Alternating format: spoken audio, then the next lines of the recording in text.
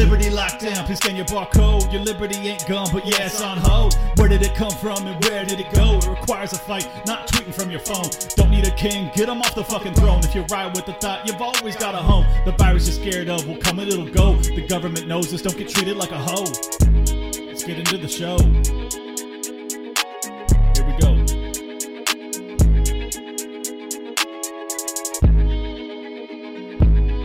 Welcome, everybody, to another episode of Liberty Lockdown. I have a very special guest with me today. It is Bradley Thomas.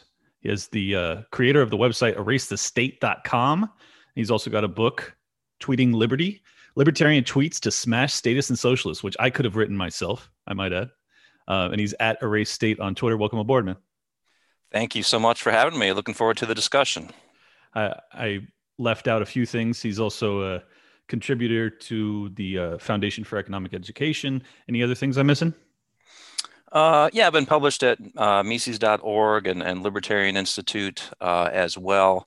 So yeah, people can just find my content in those spots. And again, thank you for the opportunity to talk with you. Yeah, absolutely. So I guess we would be remiss not to talk about the GameStop shenanigans, and I always enjoy talking to fellow Austrian economics students when we look at these things. So give me just your brief background on what you think has transpired and where we go from here. Yeah, I mean, what a fascinating example of just when the people actually recognize the power they do have in their hands, you know, what they are fully capable of doing. It's astonishing. Yeah, it absolutely is. I guess the downside, if you will, is that when the government comes and has a look at this situation, sadly, I think they're going to crack down on the Reddit crowd, on the GameStop crowd. Sure. And that's just kind of predictable. You know, I tweeted out earlier today, you know, a headline about from yesterday about the Biden administration, you know, looking into the GameStop situation. And then by today, the stock was down, you know, 45%. Right. So I'm like,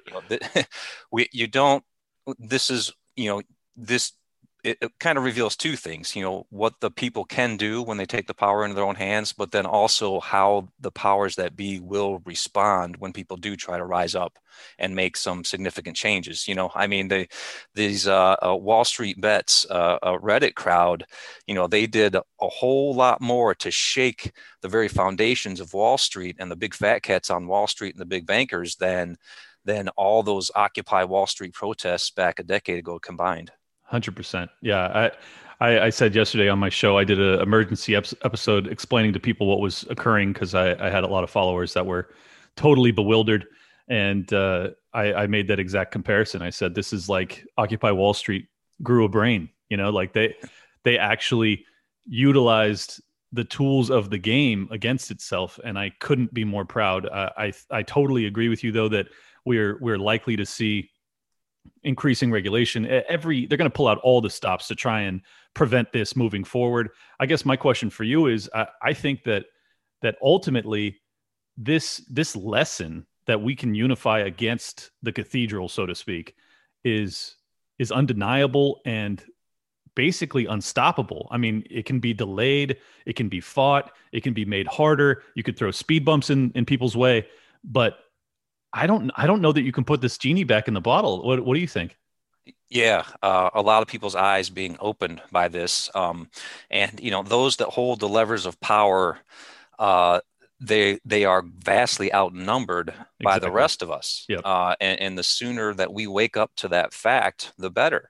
I think, and this is one of the problems that I've written about is this superstition, if you will, of state authority. People just fall in line because they've been trained, they've been conditioned, especially in the government schools. They've been conditioned that this entity that we know as government, as the state, has some sort of moral authority to rule over us, and we have some sort of duty to obey to their wishes, to their rules. So this is just a glimpse into, well, wait a minute, you know, we vastly outnumber them. even just if we're talking about, these traders through this Reddit platform, vastly outnumber this small number of hedge fund managers. And, even though they have the deep pockets and the big dollars on their side, we have the numbers. And when we put our effort together and focus on a goal, it's amazing what can be accomplished. So, if we can kind of apply that mindset in other venues, I think that would be really encouraging. I agree. Yeah, I think that the asymmetric economic warfare may be the libertarian or the ANCAP answer to the tyranny that we're experiencing. And I hadn't seen it as a possibility, largely, honestly, because I thought that the youth of this country didn't have the financial resources to be a player in this way.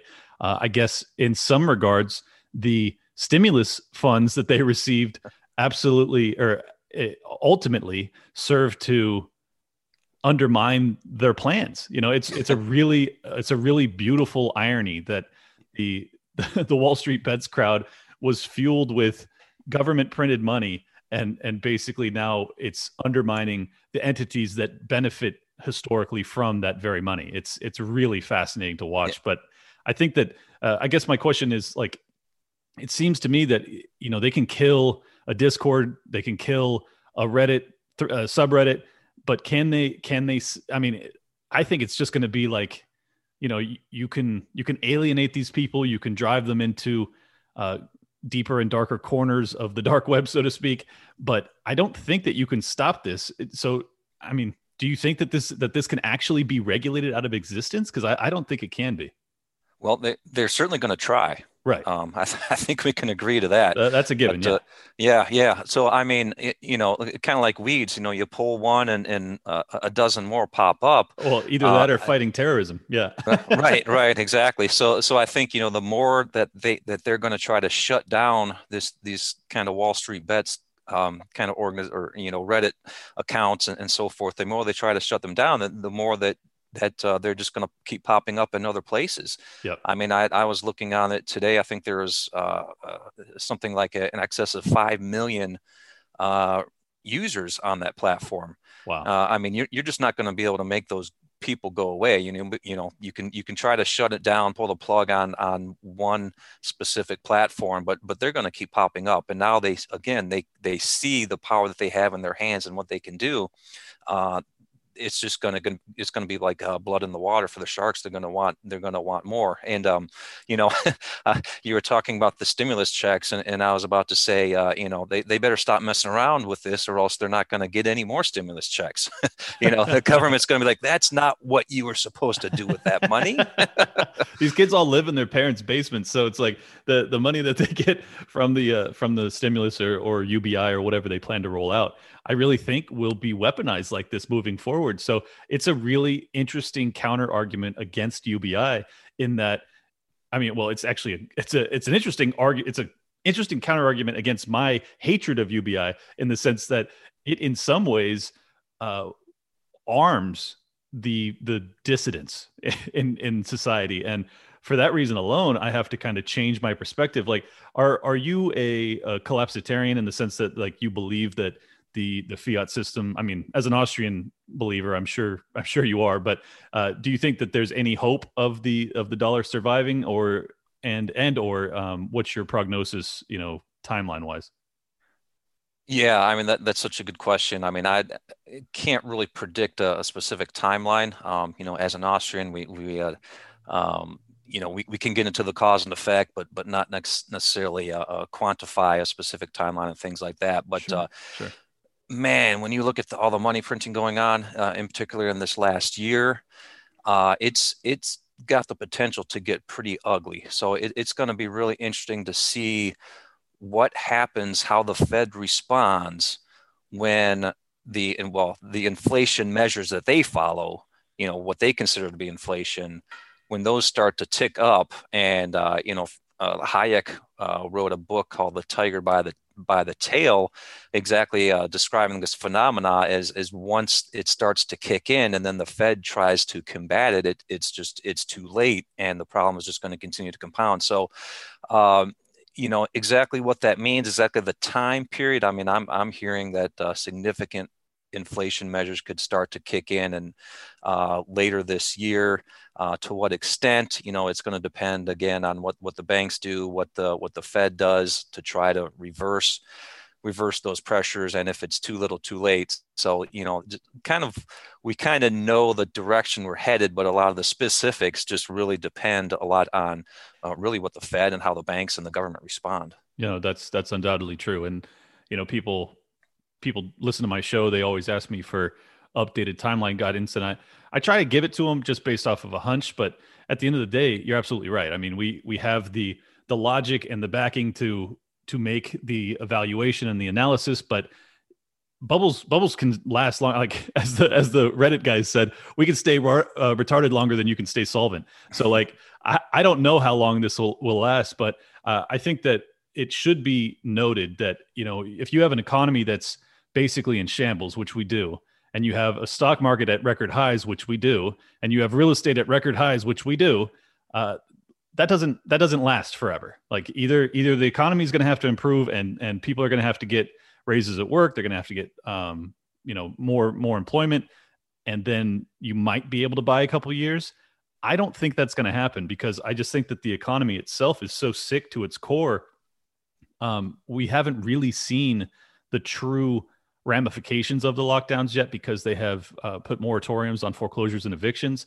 As a real estate broker myself, that's what I'm really watching, is if and when, because they have to end it at some point, you have this glut of inventory hit the market. I think that's where you start to see the trembles all across the banking system, because regardless of how much they have increased standards for borrowing, it's still a house of cards. I mean, it's record low interest rates. This is all predicated on unsustainable debt. And I just don't see any path to, a glide path, as they call it, like a soft landing. And I just think that we're essentially set up for doom. And I hate to say that, but the optimistic aspect of this is that, you, me, my audience are aware, and we're able to plan accordingly. I'm curious what you're doing with your, investment practices or work or whatever to prepare for what you think might come and whenever it arrives. Yeah. I mean, putting some money in Bitcoin and precious metals. I think that's going to be the way to go moving forward. I mean, you flooding the economy with all these fiat U.S. dollars. We're going to see precious metals rise. We're going to see. Obviously, Bitcoin not that long ago, I think peaked at 40,000. It's dipped down back a little bit, but I think that's still got a lot of upside as people just continue to lose faith in the U.S. dollar. And they see more and more of this money just being pumped into the economy, into people's hands, and it's just created out of nothing. And it's not backed by real savings. It's not a reflection of the time preferences of people in society. People aren't actually saving more, and therefore, all this money being lent out into the economy is based off of real savings. It's just out of thin air, and you just absolutely cannot sustain an economy on that. And so I quite frankly, I'm pretty surprised that it has been propped up and the bubble hasn't burst just yet. So the longer, and this is what Mises wrote about, the longer you prop up the economy like this, the harder the crash is going to be when it comes. Yep. And that's exactly what we saw in '09. I mean, because it was so artificial. You had people with no jobs borrowing 100% to purchase a house and then renting it out. So if you had any down tick in the market, they were immediately insolvent. And it's not that bad this go around, but prices are much higher, and unemployment is much higher. So it's like I'm looking at a tinderbox is how I feel. It just makes me sick to my stomach that my friends, family, even though I have had some luck in impacting their worldview and preparing them, I just don't know that there's anything I can do to really save them from what I see coming, other than to try and be, stand so high that I can actually help lift people as the flood arrives. It's intense, man. I talk about this all the time, and I know that people probably get sick of it, but the main reason I do the show is because I'm trying to offer I feel like Noah. Like I'm trying to build an ark and get the ANCAPs out of the way of the flood, because it really, I just know in my bones that we're on the cusp of it. I don't know. Are you around my age? I'm 38. Oh, I'm about a decade older than you. Okay, so you've been the reason I ask is been around. Yeah, you've been around long enough to see the .com bubble. You've seen the '09 collapse. So do you get the same instinct I do as to how you're seeing kind of this frothy blow off top? Is that the vibe that you're getting? Yeah, 100%, 100%. I think the whole GameStop, is just a reflection of the broader speculative nature of investments in Wall Street when the Federal Reserve engages in this kind of money printing. I mean, the result is always a lot of speculation, and this is just kind of a symptom, and really just bringing it to light. It's kind of speculation on steroids here. And one thing I think is important to point out too is that the whole speculation on Wall Street and everything is really driven, as we've talked about, by the Federal Reserve. And I think it's important for people to recognize too, is that, when the Fed prints all this money, creates all this money, it keeps interest rates basically near zero, at or near zero for years now. What are savers supposed to do with their money? I mean, your average middle class working guy who's trying to set some money aside a little bit here and there over years to set something up for a nice retirement. I mean, you can't just put something in a safe, savings account and earn any sort of interest and let the interest compound over years.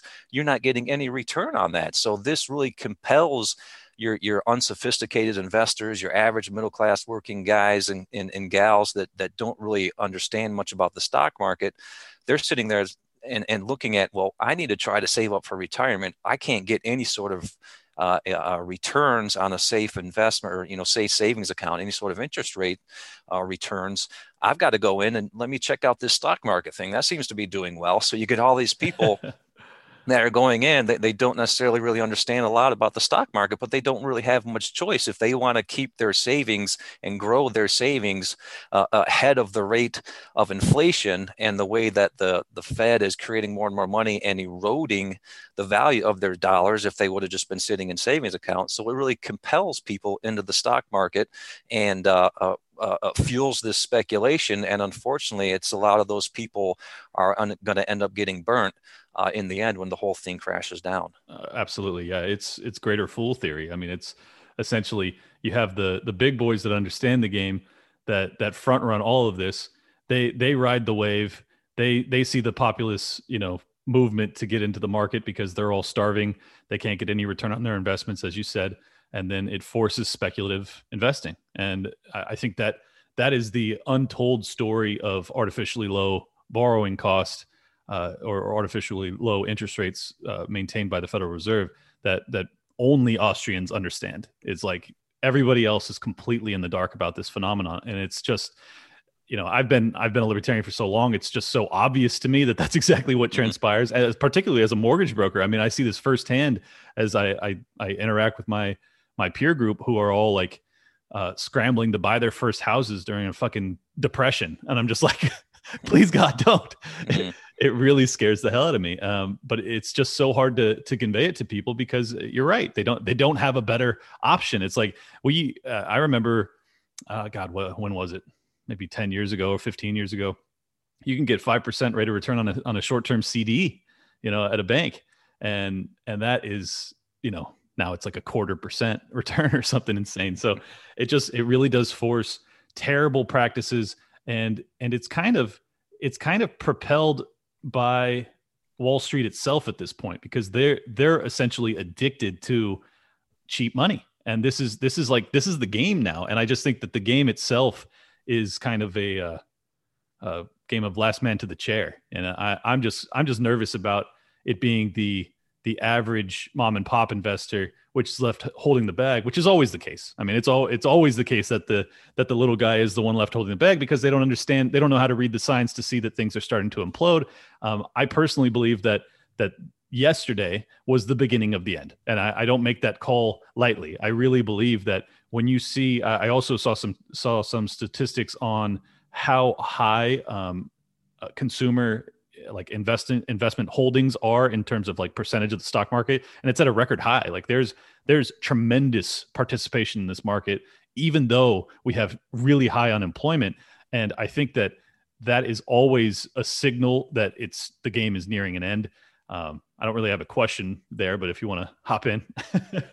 Yeah, I mean, just an incredible disconnect between what we're seeing in the stock market and on Wall Street and the real economy, the underlying economy. I mean, the fundamentals that were thrown out the window a long time ago when you're looking at the stock market is just a lot of speculation fueled by fiat money. And you know, housing as well, I mean, you're in the business, you can see the housing going up as well. I mean, those are the people that are in the investor class. Those are always the ones that benefit from these bubbles, by these Fed fueled bubbles. Those are the ones that benefit the most. And so now we have middle class, working class people trying to find their way in to that investor class, in the stock market, because that's where they see everyone is making their money, these great gains to be made. People don't want to miss out on that. Or real estate. Yeah. Yeah, exactly right. So, and then here's the Federal Reserve telling us that, well, inflation is still really low and everything. Well, the inflation is going into the stock market. I mean, you have stocks that are going up 300% in the matter of 2 days or whatever. I mean, you might want to open your eyes to that inflation. You look at housing prices, bumping up against all-time highs again. That's where the inflation, that's where that money is going. That's where the inflation. But the Fed is either oblivious to it because it's not part of their official CPI inflation measures, or they just don't want to admit it. Or willfully ignorant. Yeah. I don't know. That's always been a question for me. Are these people evil, or are they true believers in a false God, in Keynesian economics? I'm not sure. What do you have a theory as to whether or not they just view the world differently, or are they malignant? Wow. Such a good question. I will speak a little bit on, just from a Keynesian perspective. I think a lot of folks who are trained in the Keynesian school they're true believers. They believe that doctrine. They believe the Keynesian theories. I have a graduate degree in economics, where pretty much that's what I was exposed to, was Keynesian economics. I mean, my real economics education didn't begin until I started reading the Austrians, and it started making so much sense.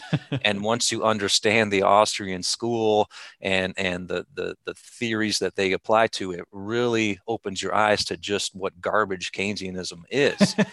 That's interesting. Were you indoctrinated into the Keynesian school when you were in grad school? Luckily I was not. I went to grad school a number of years after undergraduate, and I really kind of in between, I picked up this was basically kind of a life-changing book for me. I picked up Thomas Sowell's Basic Economics, and I said, why was this not taught to me like this when I was an undergrad? I took a couple econ courses in undergrad, and they were the most boring things I ever sat through in my life. I picked up Sowell's book, and I'm like, this makes sense. Yeah. This clicks. Yeah, well, it definitely holds a greater aspect of logic to it than Keynesianism does, in my basically unscholarly opinion. I've gone to college, I have a degree, but I didn't go for econ. I went for business. So did you feel as if you were allowed to push back when you were in college? I'm just curious. I mostly just kind of kept my head down on that stuff. I do remember one class I signed up for. It was, I think it was called Healthcare Economics. And I still remember in the first 5 minutes of the first class, the professor started lamenting about how the United States is the only industrialized country without a government-run single-payer healthcare system. So I just said, I'm out. I went and filed the paperwork to drop that class. I just said, I am not going to sit through, 10 weeks of this propaganda. So yeah, I kind of kept my head down. I, dropped a class where I had to, absorbed it. There was a couple decent professors along the way, but it was mostly just kind of doctrinaire Keynesianism. I still kind of chuckle. My macro textbook was actually written by Ben Bernanke. So that Oh, gives you some Jesus. perspective of what we were being taught. Well, that guy used to talk about having going back to the gold standard. So he had to have some decent ideas at some point in his life, but he obviously uh, got off the boat, so to speak. Um, with Keynesianism, do you think that there's any lessons from it that the Austrian school could actually use? Oh wow! I think the the best lessons that we take from Keynesianism is really just from The counter. yeah, the counter, how to counter it, how to counteract it. I think one of the best insights is I think Hayek talked about this a lot about how Keynesianism really just covers up and papers over the micro aspects. The Mm, Keynesians get caught up in just these aggregates. They treat investment spending, for example, as just one big lump, like a mhm. big lump of clay, whereas the Austrians give you that insight of just the heterogeneous nature of the means of production, productive resources, not only just on their different uses for different, for different purposes, but also the dimension of time. Mhm. That is such an important component of Austrian business cycle theory, is just the different stages of production, further away from the finished product, and just how that is impacted, especially by when the Fed suppresses interest rates, the different sectors of that production process, if you will, are going to be impacted differently. And it really throws off that intertemporal coordination Mhm. of the economy that a freely adjusting interest rate would help coordinate and bring into harmony. Yeah, well, that's been my experience too. I've I've essentially discovered that I'm a tremendous contrarian investor simply because I disagree with Keynesianism, but I understand it. So like I'm able to kind of project out, expect what the Federal Reserve will do, expect what politicians will do, and then I can play against their game. Has that been your investment thesis? Is to just kind of know the game before it hits you in the face? Yeah, yeah. I mean, I've just been kind of, don't fight the Fed. Yeah. You know, Well, you know I what they're think. doing. You know what's going to happen. You know what the response, by the market's largely going to be. You know where the new money's largely going to be injected in. Mhm. Don't try to fight the Fed. If your goal is to make money as an investment or as an investor, just follow those trends. Just follow those trends and ride them out. Well, my favorite thing is to win it on both sides. Basically, like I can sense when the market gets frothy. Once it dumps, I know that the Fed's going to intervene. So it's essentially like if you see a big collapse, you can pretty much, without caution, just launch yourself into the market.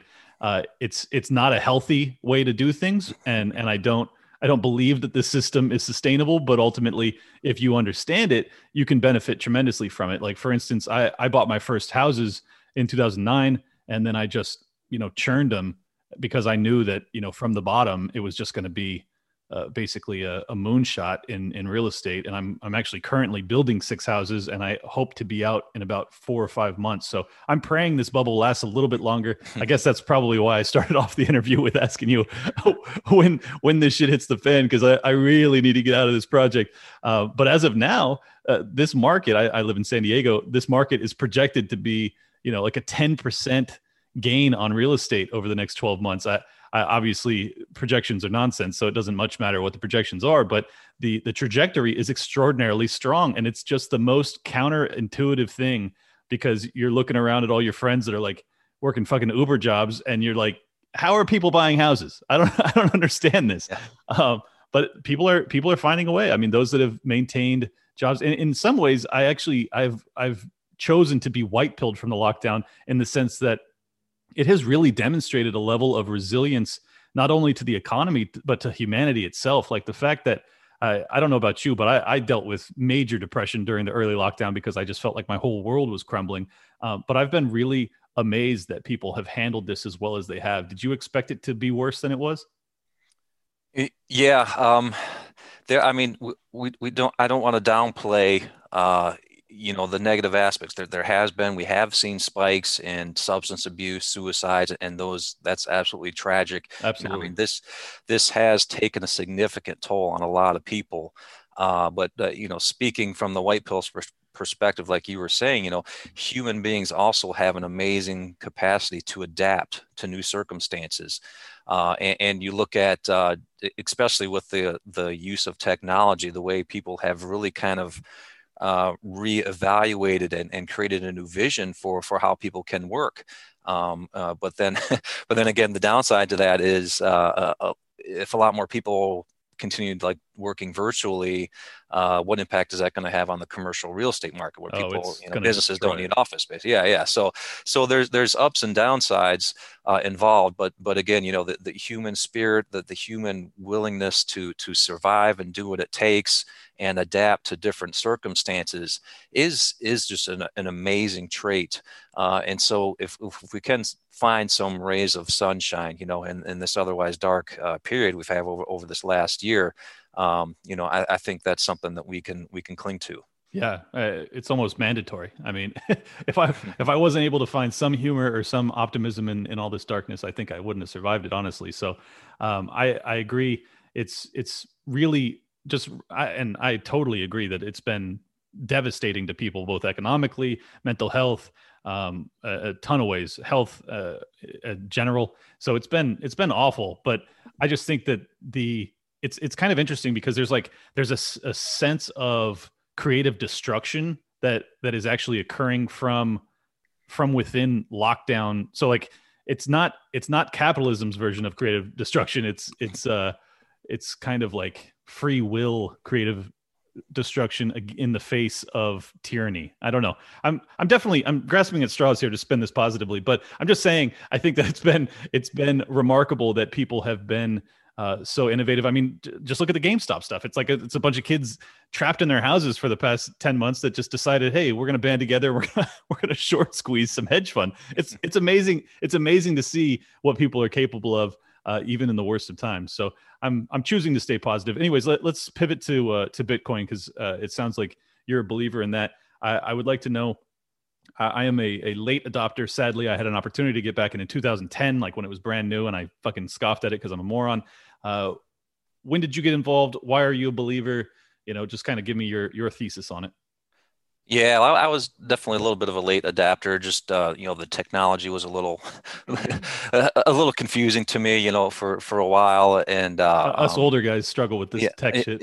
Exactly right. This was all foreign to me. But I tell you what, any opportunity to try to break free from the government's monopoly on the currency, I think is just fantastic. I mean, one of the strongest holds that the state has over us is the fact that they do have that monopoly on the currency that we use. I mean, that's how the economy runs. I mean, essentially every transaction in our economy, one side of that transaction is using currency, using the accepted medium of exchange, the money. Right. So when the government controls that, they control so much. They control so much of our lives. They control, the price of money, so to speak. The interest rates, and everything else. So they can fund their deficits. They can arm their soldiers. And wars, exactly. Yeah. It's so basically, the fuel for everything that we hate. Yeah, so competing currencies is absolutely fantastic. It's a huge blow to the state's power over us, and I really support that. And one question about Bitcoin was whether it satisfies the definition of money, where the origin, how money is created. Money typically arises and develops in the market because it first has an underlying value for other uses, and then it becomes widely accepted as a means of exchange. So that's something I had to kind of investigate and research a little bit about. Does Bitcoin kind of satisfy that definition? And I did find some interesting stuff. Jeffrey Tucker wrote some really good articles about that, and just kind of he would describe it a lot better than me, but basically saying kind of the underlying value of Bitcoin was the blockchain technology itself. So it did have some does have value underlying, separate from its use as a medium of exchange. So the thing I've struggled with the most is the fact that while I believe that the blockchain does have intrinsic value and the network itself ultimately ends up being the value behind the currency, I'm curious. The main reason I didn't get in when I had the opportunity way long ago is because I still viewed it as, in a sense, fiat because it was duplicatable. Did you struggle with grappling with that as well? Because it's like you can have obviously Bitcoin, but then you can have the same code, name it something else, and then you could have 21 million of that. And it like that was honestly as rudimentary as it is, that was the hardest part for me to grasp. Yeah. I think I was in the same boat as you on that.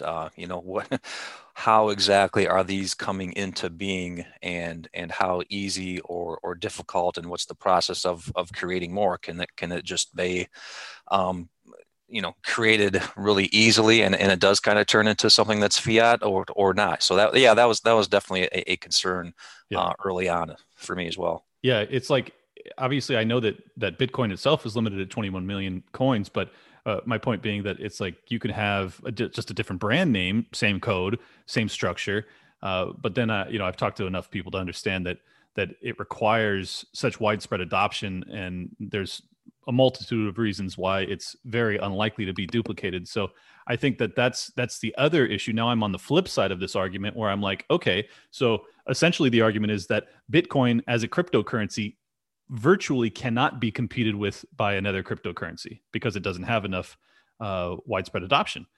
Have you heard that argument? And does it not strike you as being a little counter to the nature of economics to have any product that could function without competition? Yeah. I mean, that's definitely another interesting aspect of it. Can it really exist like that without any direct competition, or being duplicated, like you're saying? So, usually when we talk about something that's a monopoly like that, it's something that's propped up by the government, Right, right? exactly. Product like that. So, which kind of leads me to another concern is, I think some people who are a little bit skeptical of Bitcoin because it can be potentially traceable. And, once the government figures out how to trace it,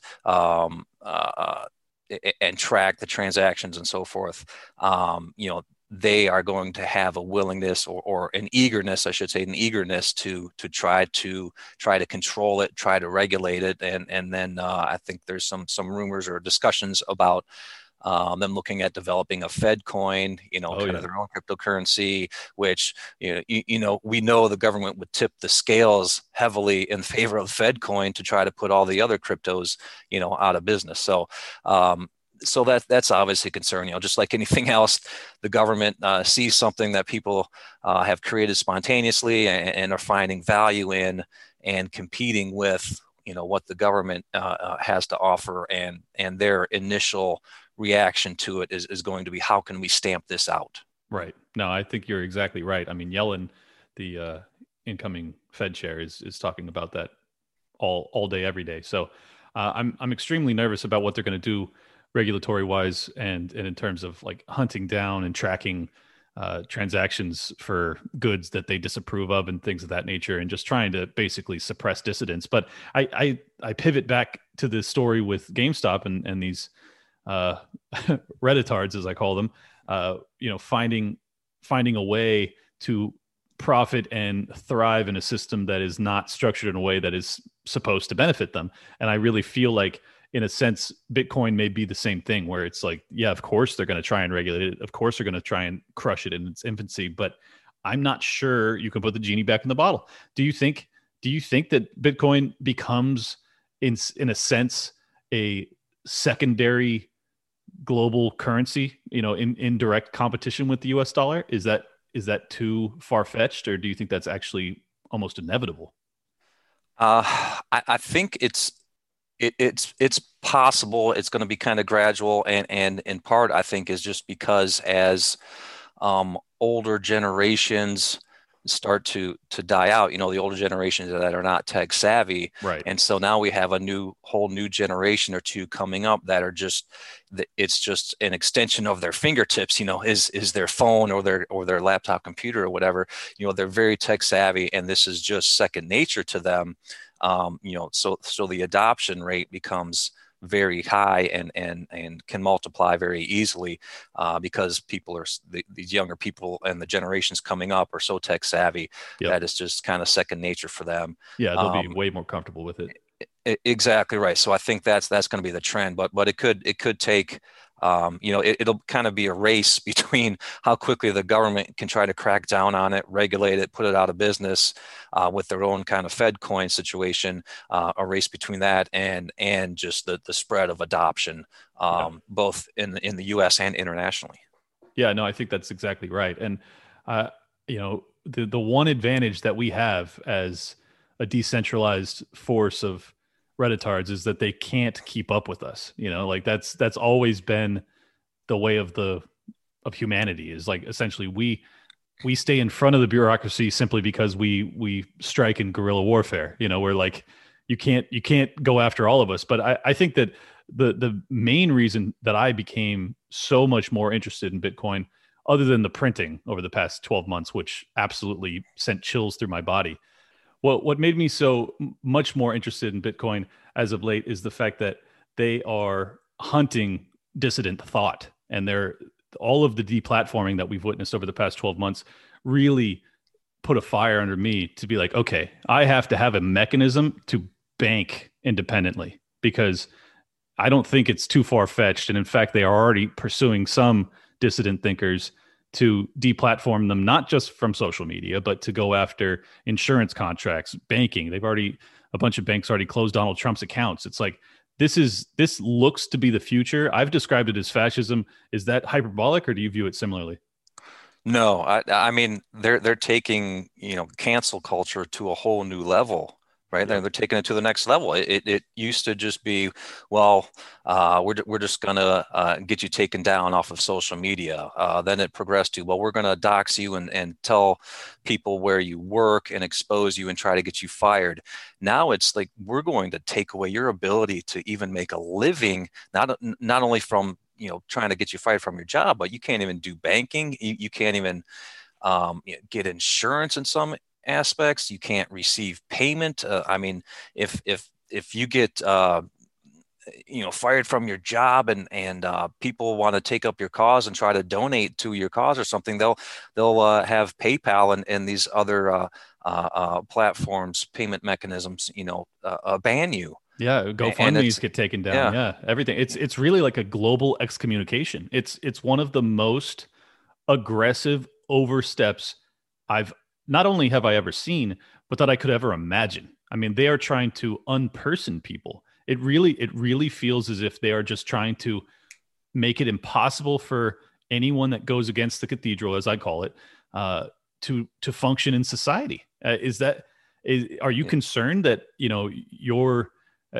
not quite as much of a fireball thrower on Twitter as I am, but you definitely have some dangerous ideas? Are you concerned about them pursuing you? Yeah, I've thought about it, and especially with the recent purge, that took place after January 6th. I lost, I don't know, something 400 followers in the course of a couple of days. So that was really eye-opening. And I've written about this a little bit before on my website.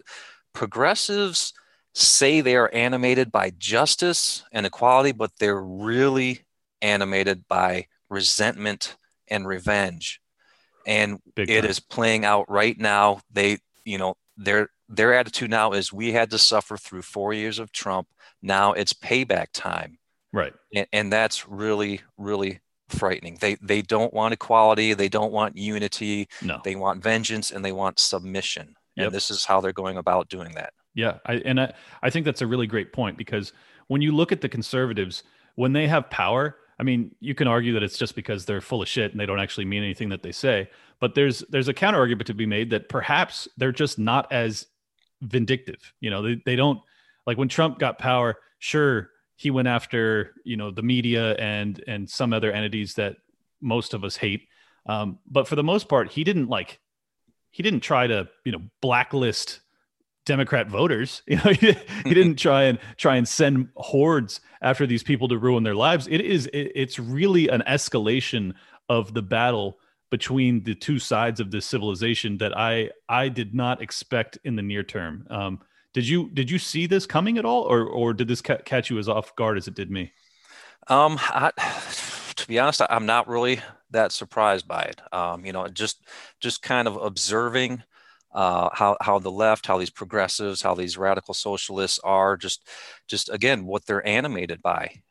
Even if you want to go back to Marxian theory, I mean that is just really steeped in envy. Yes. And resentment of those that have more than you, and they're really obsessed with hierarchies and power imbalances as they see them, and they're interested in destroying these. And if they perceive some group of people to have power and are oppressing others, in their minds, what is a polite civil society obliged to do? Well, they need to punish the oppressors. Right. And so and everything's on the table.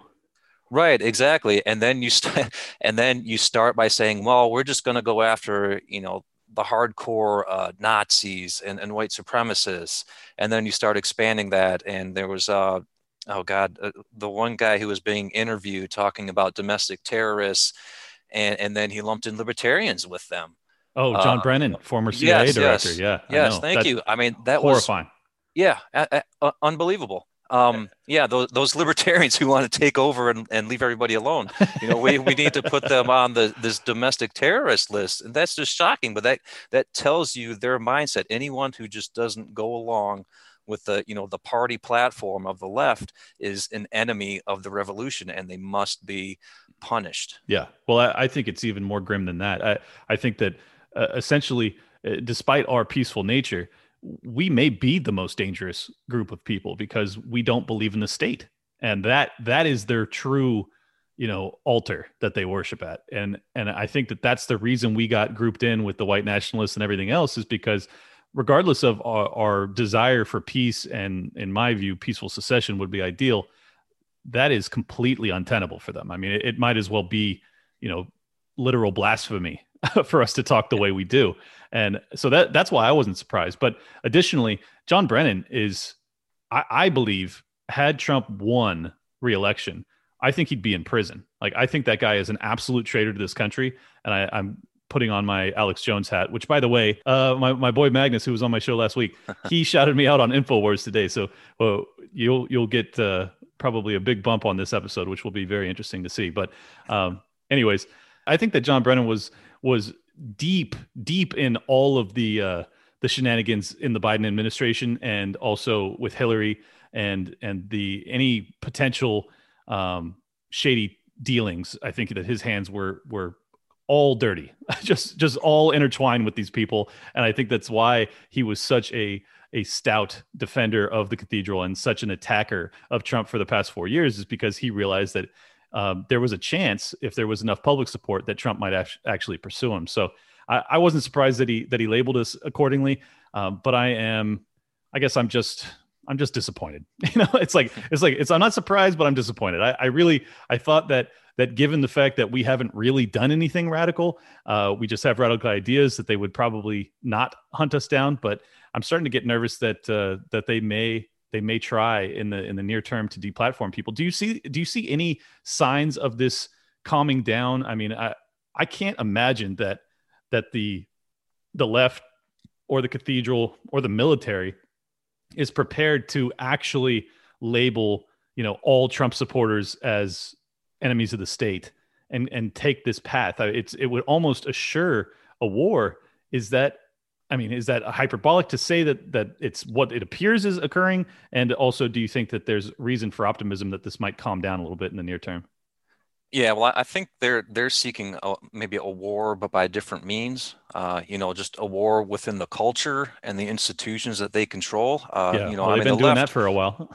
Yeah, exactly right. So what they're going to do is they're going to do their best to blacklist, anybody who engages in wrongthink, and they control the levers of power at the academics, institutions, corporate boardrooms now, social media, obviously, the corporate press, and so on. All these powerful institutions that they control, they now can start blacklisting people for wrongthink. They can start trying to exclude people from so-called civilized society, polite society. Civilized society, the one that puts you in gulags, yeah. Right, yeah. And it's amazing too that they so demonize and try to dehumanize your Trump supporter or your libertarian who has all these naughty ideas, unthinkable ideas. They try to dehumanize us. But then when we talk about wanting to secede, just having a peaceful divorce from those people, then they lose their minds and say, well, no, you can't do that. Right. So, I compare them sometimes to an abusive spouse, right? Yes, so very much so. If you got an abuse victim who suddenly wants to leave her abuser, then like, well, wait a minute. No, you can't. You have to stay here and because I want to continue abusing you. Yep. And you're not worthy. You're not worthy of living on your own without me.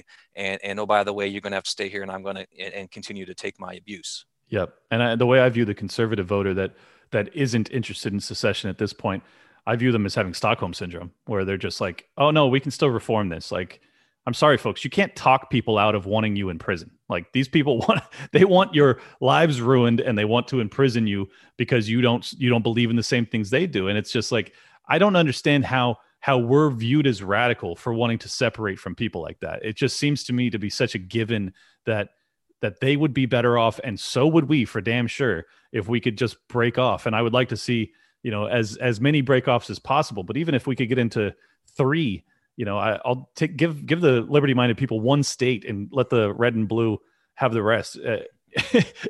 Is that I honestly believe it's inevitable, but I'm not sure that it's going to happen in the near term. Do you think there's any hope of it? Well, I was heartened by even talk of secession swirling. When Trump was president, people like in California are like, well, wait a minute, this is not my president. I don't want to live under his rules. Yeah.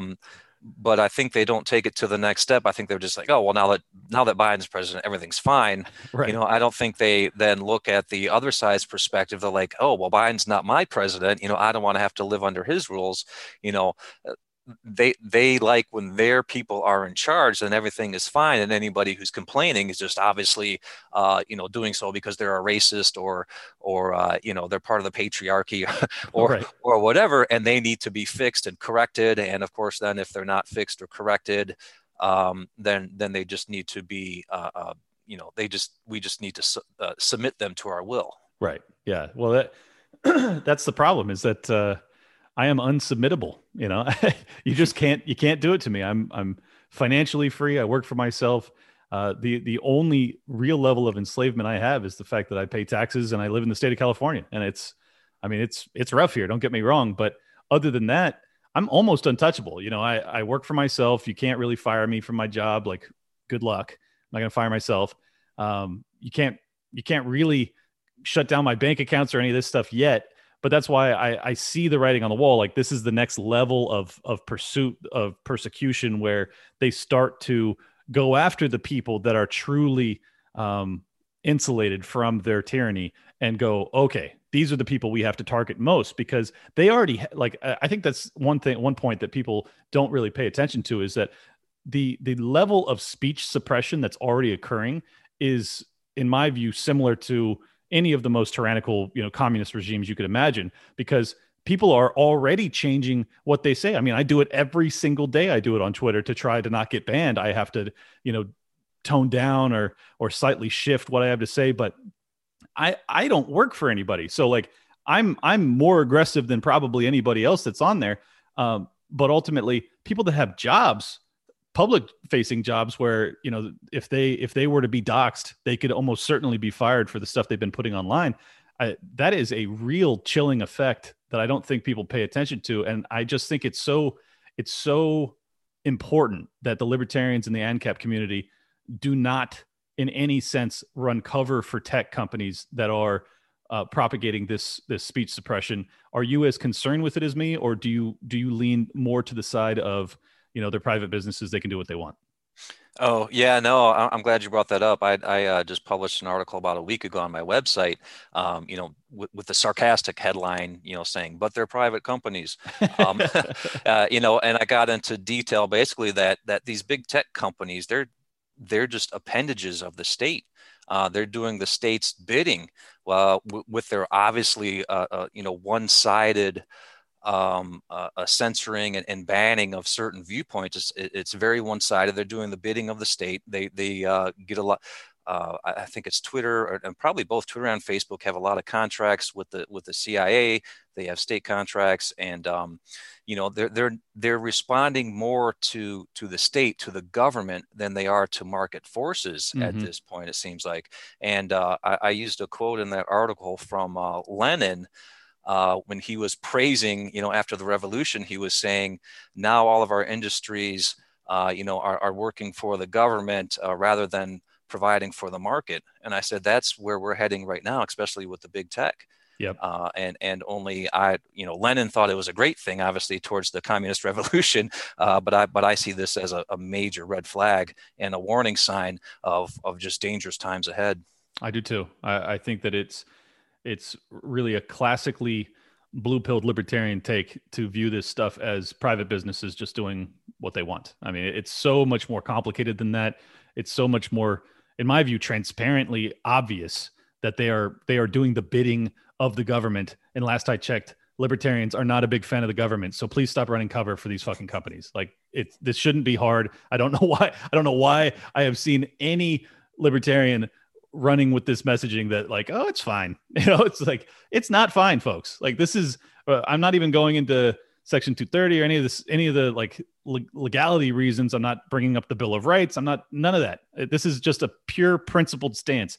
As a consumer of this product provider is in bed with the government, and they are doing the bidding of the government to some extent, if not entirely. I mean, you had 12 companies ban Trump in 24 hours. I'm sorry, that didn't happen by coincidence. Like, am I crazy to think that had almost certainly came from the top, or at the very least, they read the tea leaves and they said, "Oh, the incoming Biden administration would love this"?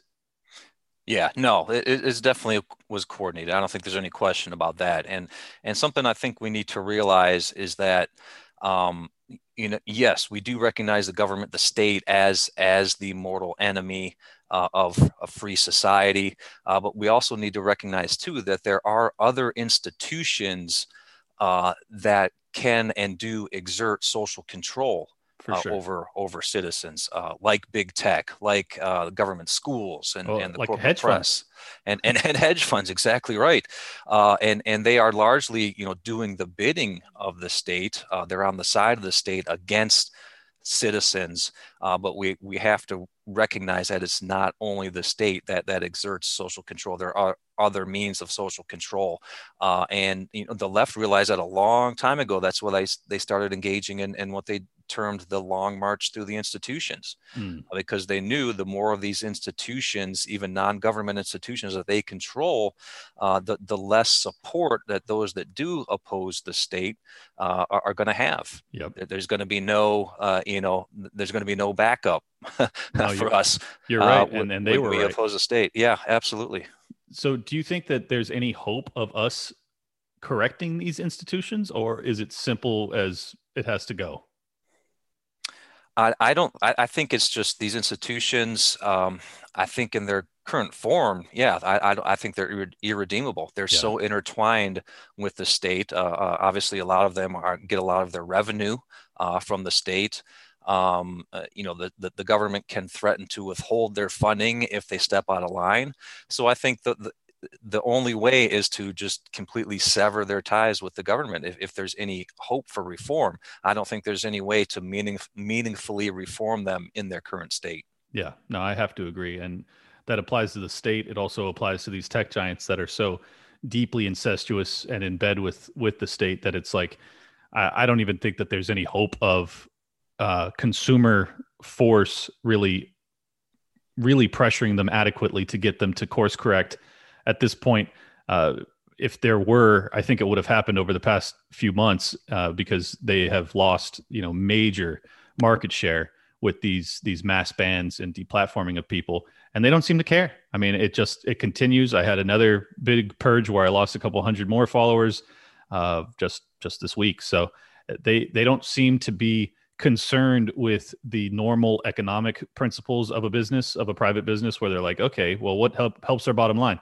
Like, these people are not, and the problem with libertarians is oftentimes they'll say, oh, well, it's just ideological beliefs. I'm sorry, these are publicly traded companies. I do not believe that it's ideology that is driving them. I think that they have been either told specifically, or they have been hinted at strongly that if you toe the line, if you ban dissidents, if you take this path, it's going to be better for you in the long run financially. Is that kind of how you see things, or do you think it's more an ideological bent that's making them so deranged as to punish their bottom line based off of sick principles? Yeah, I think it's a combination of both. I think these folks are true believers in the cause, and their progressive left wing causes. But I think also they are concerned with their bottom line. The Mark Zuckerbergs and Jack Dorsey's of the world, they have a seat at the table Yes. with senators, congressmen, and so forth, and they're the ones that, I mean, and this is how it works in most industries. These are the ones that are writing the regulations for their industry. So they're going to make the regulations to benefit themselves, keep out competition, create barriers of entry for competition. Right. I mean, that's just how the game is played. And so, they can both carry out their political beliefs by silencing conservatives or libertarians on their platforms, but then also sleep well at night knowing their bottom line is not going to be impacted too much, because then they can just go back to DC and say and pass these additional regulations, or maybe get another fat government contract. Exactly. and it'll make up for it. No, I think that's true. I always struggle to imagine that these people are so ideologically driven that they would, in the near term, destroy their stock value if they weren't getting explicit instructions. But I could be wrong. I mean, these are very smart people. I think that's the other thing that we do is we underestimate our opponents just because we disagree with them ideologically. I think that particularly the tech gurus that are essentially taking over our country are very wise, and regardless of how evil some of their ideas are, they know what they're doing. So don't underestimate the sinister nature of what they're actually trying to accomplish. I think that it'd be a mistake because at this point the system as a whole, including the tech companies as well as the government, is so sick. I am now starting to believe that it's almost forcing or driving to come about a counter economy, like where you already have your alternative currencies with Bitcoin. I think that you'll start to see really hardline believers in free speech create other social media platforms to compete. And then I think you'll start to see banks that have some sort of like airtight contract that's with a mutable code or whatever. You could have blockchain technology that gets involved to ensure to people that if you bank with us, we will never deplatform you. I think that all of this stuff heads us in a direction of a completely binary or split economy. Is that possible? Am I seeing that correctly? Well, I mean, you see some of the actions that they're taking, and it looks like that could be the next step of people. This sounds almost crazy, but the economy becoming ideologically segregated. Right, exactly. If you're of one belief, you can go with this bank, get this insurance, use this sort of a payment platform and social media and so forth. And folks of a different ideology, use these other set of companies for those needs. I mean, that could be where we're headed. it sounds almost crazy to say out loud, but you start seeing indications of that, where people are being not only deplatformed from social media, but being cut off from banking services and so forth.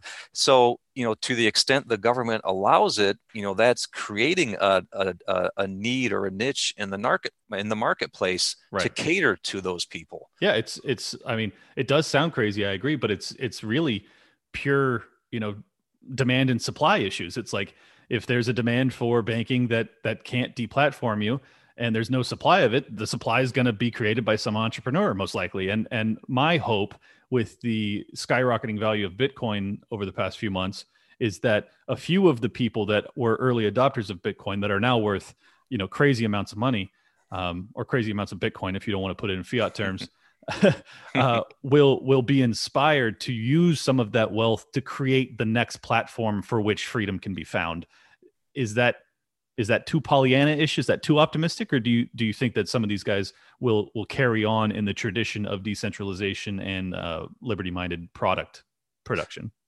Yeah, no, I think that form of social entrepreneurship is really runs deep, and with the internet and all the tech expertise in the freedom and liberty movement, I think that's just kind of the next step. Start creating our own platforms, start creating our own banking system, start creating, all our other, different kind of companies that to insulate us from the government coming and cracking down and shutting those things down. So I think over time, more and more folks, all those smart and entrepreneurs who now, whether it's Bitcoin or GameStop stock, are sitting on some money that can make some investments and make it happen. So let's hope they put it into some decentralized social media platform and not into like cocaine and hookers, because these young kids, who knows what they'll do with their fortune. But I think, unfortunately, most of those kids are going to get their faces ripped off tomorrow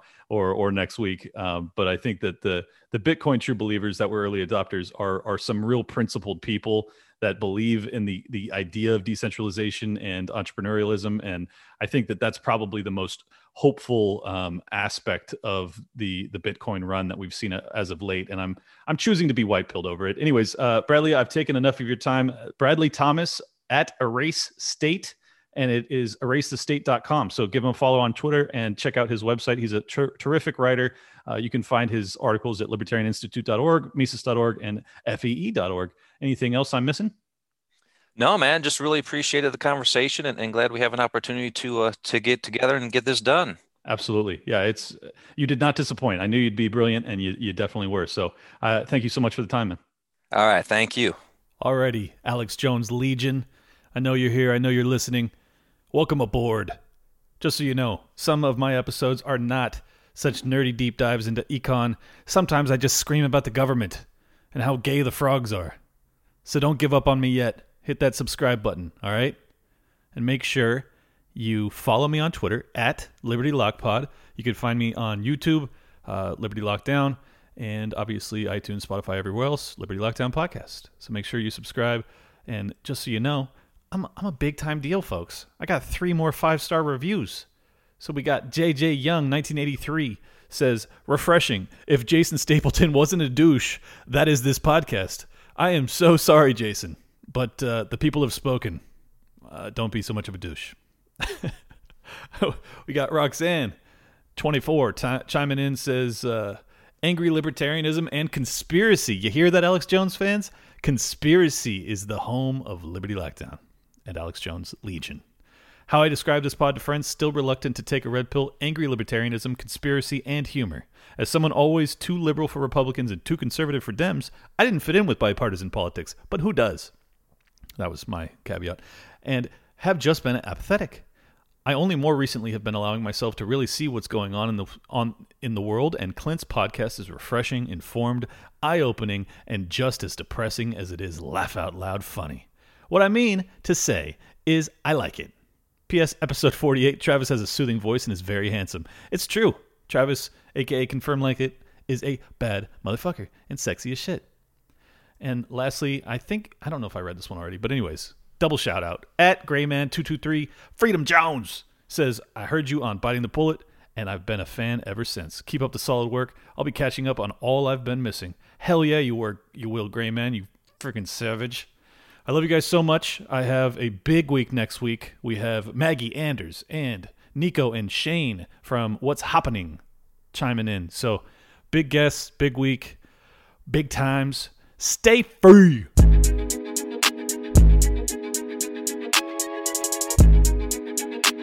Big shout out to everybody that's been with me since Jump Street. Appreciate y'all. World premiere. Welcome to Liberty Lockdown. Please scan your barcode. Your liberty ain't gone, but yeah, it's on hold. Where did it come from and where did it go? It requires a fight, not tweeting from your phone. Don't need a king, get him off the fucking throne. If you're riding with the thought, you've always got a home. The virus you're scared of will come and it'll go. The government knows this, don't get treated like a hoe. Like Nico and Shane, you're probably wondering what's happening. Scared Hollywood lefties lyrical fappening. A typo with Luke might bring them nooses. We all bite the bullet, I'm the king of the gooses. Freckles and Brit didn't know I could spit. Knew I was a patriot, but now I'm the shit. Peter Quinones, invite me on. Which podcaster sends custom songs? Part of the problem, now I stand with the people. Dave showed the way, but I am unequal. Lions of Liberty, now hear me roar. Beat running out, but I got a bit more. Robbie the Fire, always running his mouth, but I made him a sandwich, now I'm man of the house. No malice for Nick, but you're welcome to quit. I'll win over BLM with the fire I spit. Friends against government, just call us fags. Copy the Cairo, put mummies in the bag. Allowable opinions get thrown on the ground. Silky Smooth Tom was the only sound. Getting so hot must be Air July. Screaming in the mic, the Ripper 59. Miles Ture showed that black guns matter. Now all these lefties got crazy small bladders. None of us wanted war, but we're ready. You know I be bopping, ain't rock steady. Liberty Lockdown, please scan your barcode. Your liberty ain't gone, but yeah, it's on hold. Where did it come from and where did it go? It requires a fight, not tweeting from your phone. Don't need a king, get him off the fucking throne. If you ride with the thought, you've always got a home. The virus you're scared of will come and it'll go. The government knows this, don't get treated like a hoe. Let's get into the show.